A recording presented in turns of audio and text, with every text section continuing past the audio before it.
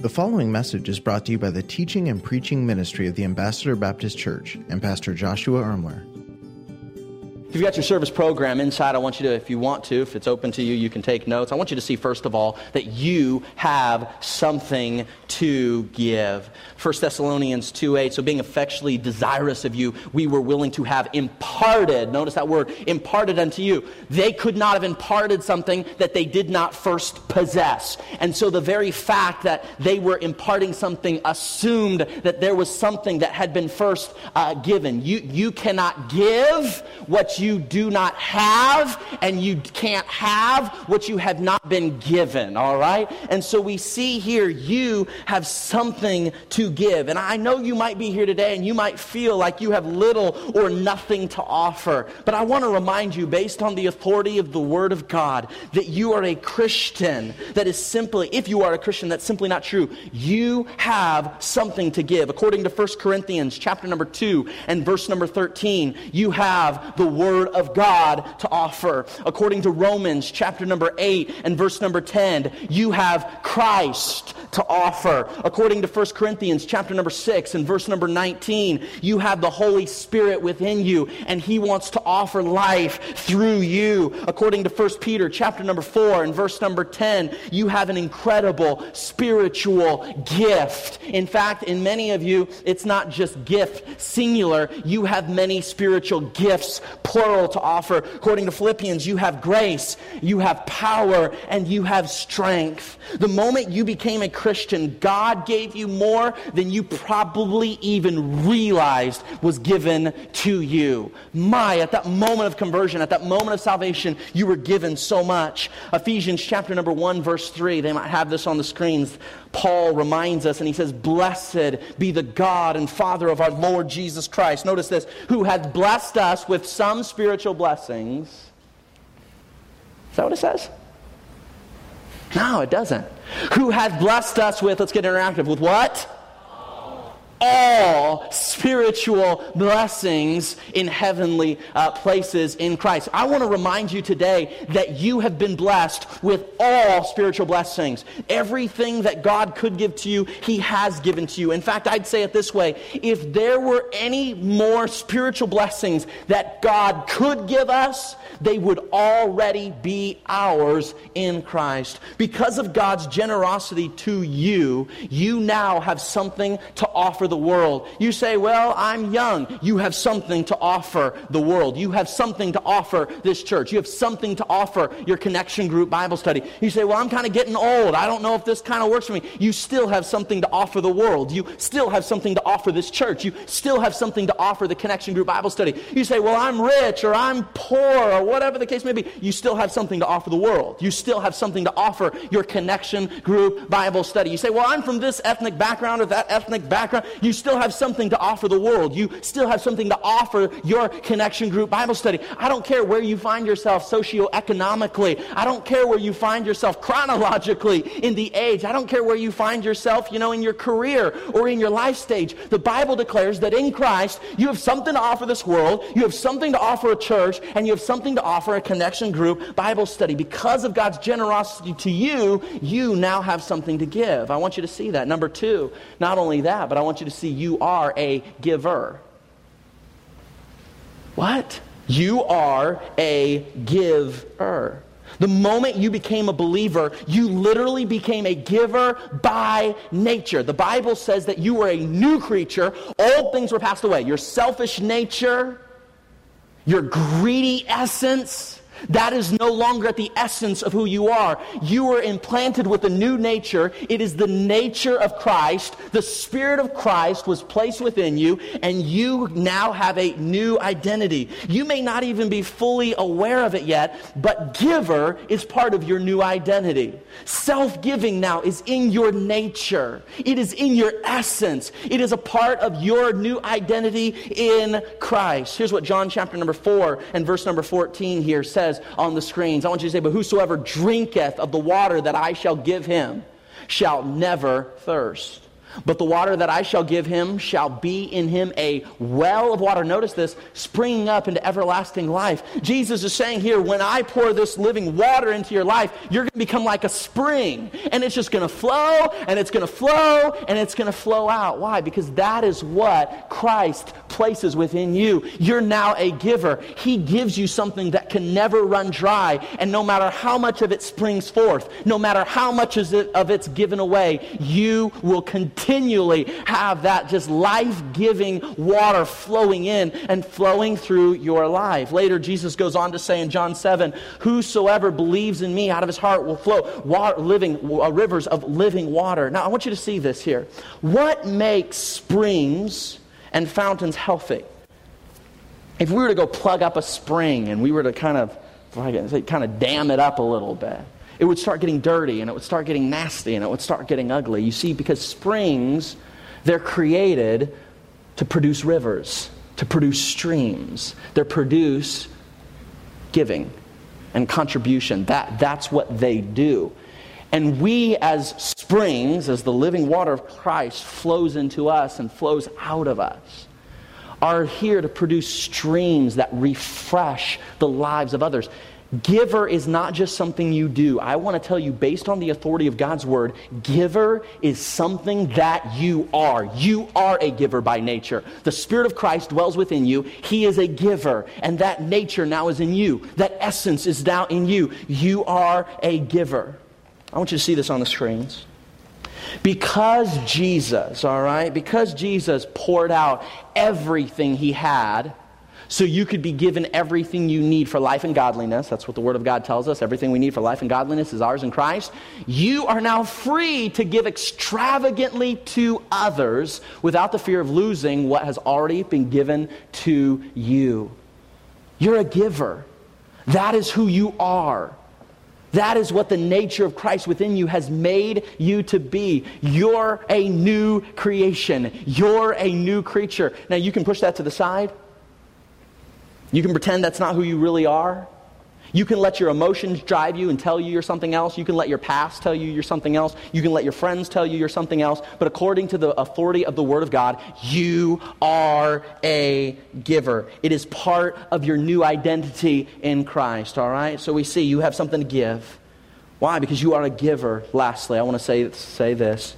Someone needs what you have to offer. Someone needs what you have to offer. Notice what the Bible says here in verse number 8, 1 Thessalonians. So being affectionately desirous of you, we were willing to have imparted unto you not the gospel of God only, notice this, but also notice that phrase, our own souls, because you were dear unto us. Apostle Paul was saying, that we, as the church, we were willing to give to you, and we gave more than just our teaching. We gave you more than just our orthodoxy. We gave you more than just principles. We literally gave of our own souls. We gave of ourselves. We gave of our essence. We gave of our being. He's saying we as the church, we gave. Now here's the reality. It's impossible for any one of us to give to every one of us. You can't do it. I can't do it. But together we can. Together we can meet the needs that exist. Together, collectively, as each of us does our part. Why? Because someone needs what you have to offer. I was speaking to a group of our leaders earlier this week, and we got together for just a little time together as leaders, and I began to talk about last week just how many hurting people there were in our services last Sunday, and I couldn't even go into all the details, just from what I know as a pastor, of people who walked through our back doors. Literally, as I stood in the lobby, people sharing with me just incredibly financial needs that they had.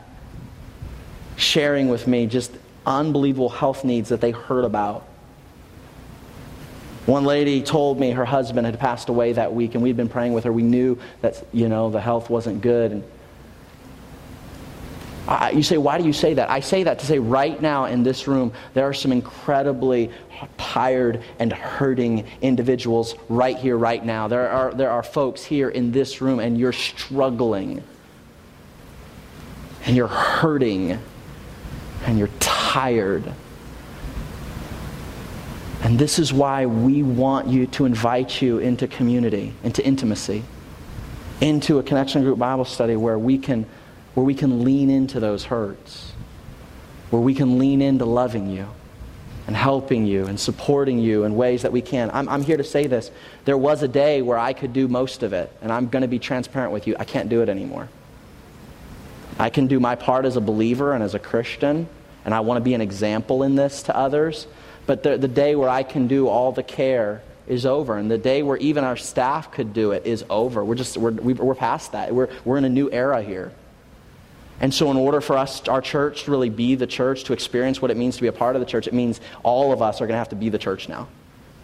All of us are going to have to be our part to give, to recognize that, man, we've been given something. We have something to offer. We are by nature givers, and there are people who need what God's grace has imparted to me so His grace can impart through me. You say, but I'm hurting right now. I don't think I have it all together. You don't need to have it all together to help somebody else. To pour in, to encourage, to help, to support. There are few things more beautiful to me. You say, what encourages you the most as a pastor? Now, when somebody writes you a letter and tells you how awesome your sermon was, I guess I'm thankful for it, but there's definitely a lot that encourages me a whole lot more. What encourages? When somebody invites you over for dinner, I'm thankful for that, but at the end of the day, you want to know what really encourages me? You say, how do we really encourage? You want to know what really encourages me? Is to see you be the church in the lives of others. Nothing encourages me more. Not taking me out to lunch, not writing me a note, not giving me a the most encouraging thing that I experience is to watch as people serve one another. Nothing encourages my heart more than that. And if that's your heart, and if you say, man, I feel led to serve you and to be a blessing to you, that's how you can serve me, by serving others. And I'm not, you say, that's just preacher talk. No, this is the truth. Nothing encourages this pastor's heart more than seeing the body of Christ be the body in the lives of other people. Nothing encourages me more. Nothing lifts my spirits more. I mean, there's other things, but the reality is, unfortunately, the day and age in which we live, I wish I could go out to lunch with every one of you. It gets tough sometimes. It would take me over a year if I went every day. But what encourages is to see you pouring into the life of someone else. 1 Peter chapter number 4, verse 10, as every man hath received the gift, even so minister the same one to another as good stewards of the manifold grace of God. My friends, we can't do everything, but we can do something. And the something that we can do by God's grace, we must do. So let's review as we kind of wrap this up. Because of God's generosity to you, you now have something to give to the world. You are a giver. It's not just something you do. It's something God's Spirit has made you to be. And someone needs what you have to offer. How many of you, as we conclude this, how many of you have ever heard me use the word koinonia? It's a Greek word. It means connection. We use that word a lot. You say, Pastor, I don't understand. I've never heard that word before. In the Bible's original Greek language, there is a word, we translate it in modern English as fellowship, but in the original Greek language, the word is koinonia. It means a Christ-centered, biblically centered relationship. It centers not around bowling, it centers not around food or coffee shops or shared interest or shared age. It's a fellowship that is brought together by the person of Christ and His Word. It's called koinonia is the Greek word. Now here's what's really interesting. The word koinonia, if you literally read your Bible in the Greek, if you were to, okay, I'm not going to worry about English, but I'm going to read my Bible in the Greek, and you just read and you looked for that word koinonia, in the English, sometimes, and most of the time, it is translated fellowship. But do you know what other word koinonia gets translated to into English? Contribution. Giving. Sacrifice. Literally, biblically speaking, you cannot have Christocentric relationship. You can't have koinonia in the New Testament sense of the word. You can't have relationship without having at its essence an element of giving, of contribution, of sacrifice. I've heard people say, well, I'll give when it's convenient for me to give. I'll give when it's easy. I'll give. And yet the Bible is teaching here, real koinonia means to contribute, means to sacrifice, means to give up. That's what Paul's saying here. We didn't just give you teachings. We didn't just give you words. We didn't just give you orthodoxy and lessons. We gave you our souls. We gave you the essence of who we are. You got the very best of anything that we have to offer. We gave you us. And that's what koinonia is. Koinonia means I step into something when I don't feel like it. It means within a marriage, koinonia means contributing and sacrificing and giving so that relationship can be what God ordained it to be, koinonia within a marriage, but it works koinonia within a connection group Bible study. It's going to involve you giving up, contributing, in order for you to truly experience the beauty and the wonder and the awe of koinonia. So, kind of as a takeaway here, I want you to appropriate God's grace. Here's my challenge to you as the church. I want to challenge you to appropriate God's grace and do this. Give to a group. It's a big takeaway. I want you to give to a group. I want to challenge you to give to a group. You say, well, I thought I went to get from a group. That's a part of it. That's like kindergarten connection group Bible studies. And if you've never been a part, then you jump in and you take, and we're willing to give to you. But if you're wanting to mature, I want to challenge you as a church family to give to a group. You say, give what? Give food, give cookies, give money, No, here, I want you to give you. I want you to give of yourself. I want you to give of your essence. I want you to sacrifice yourself. I want you to give yourself. I want you to contribute of yourself. Why? Because there is a real temptation in the 21st century church to be spectators instead of participators. It's running rampant in the church world in which we live in. Many, many churches across Fresno, across this world, are perfectly content with allowing you to be a spectator. They're fine with it. In fact, there are entire churches in this community, and they are built around allowing you to be a spectator. Get a crowd, do what we got to do, and they'll do this thing or that thing in order to get a crowd. And I guess that's a part of it. Jesus got crowds so he could take them on a journey. But what we're here today is we're saying, don't just be a spectator. And that's the tension, because people who just maybe come on a Sunday morning, it's easy for them just to be spectators. I understand there's work things, and I know some of you have health things and family things. So I understand. You let the Holy Spirit apply this to you how it fits to you. I'm not trying to be anybody's Holy Spirit. But what I am trying to say is God called us as a church to be more than just a spectator. He wants us to be participators. And within this church culture here, it really is impossible to be a participator in which God is doing holistically in the context of this church without being a part of a Connection Group Bible study. All of our community outreach, a lot of our community service is all structured through our Connection Group Bible studies. About 2 months ago, every one of our Connection Group Bible studies went out and served our community in different nonprofit organizations around our city. It was an incredible day. We saw much accomplished for the glory of Christ, but all of that was structured through a Connection Group Bible study. People who are not involved in the Connection Group Bible study might have not been aware through the communication. They might have not known, and so therefore they really didn't get to be involved in it through this church. And you might do it in other ways, and that's a wonderful thing too. But this literally is how we structure our church to be the church. Can I ask you this question? Are you being the church? Or do you just go to church? If you're just coming, we're glad to have you. We don't want you to feel bad for coming. But we also want to challenge you and say there probably is something more for you. It's easy. It's easy to be a spectator. But it takes God's power, it takes God's strength, and it takes God's grace to be an active participator in what He's doing. And for us, Connection Group Bible Studies is how so much of that gets structured and organized through this church. Let's pray. Dear Heavenly Father, Thank you for listening to this message brought to you by the teaching and preaching ministry of the Ambassador Baptist Church. If this message was a blessing to you, please consider leaving us a review or sharing the message on social media. Thanks once again for tuning in.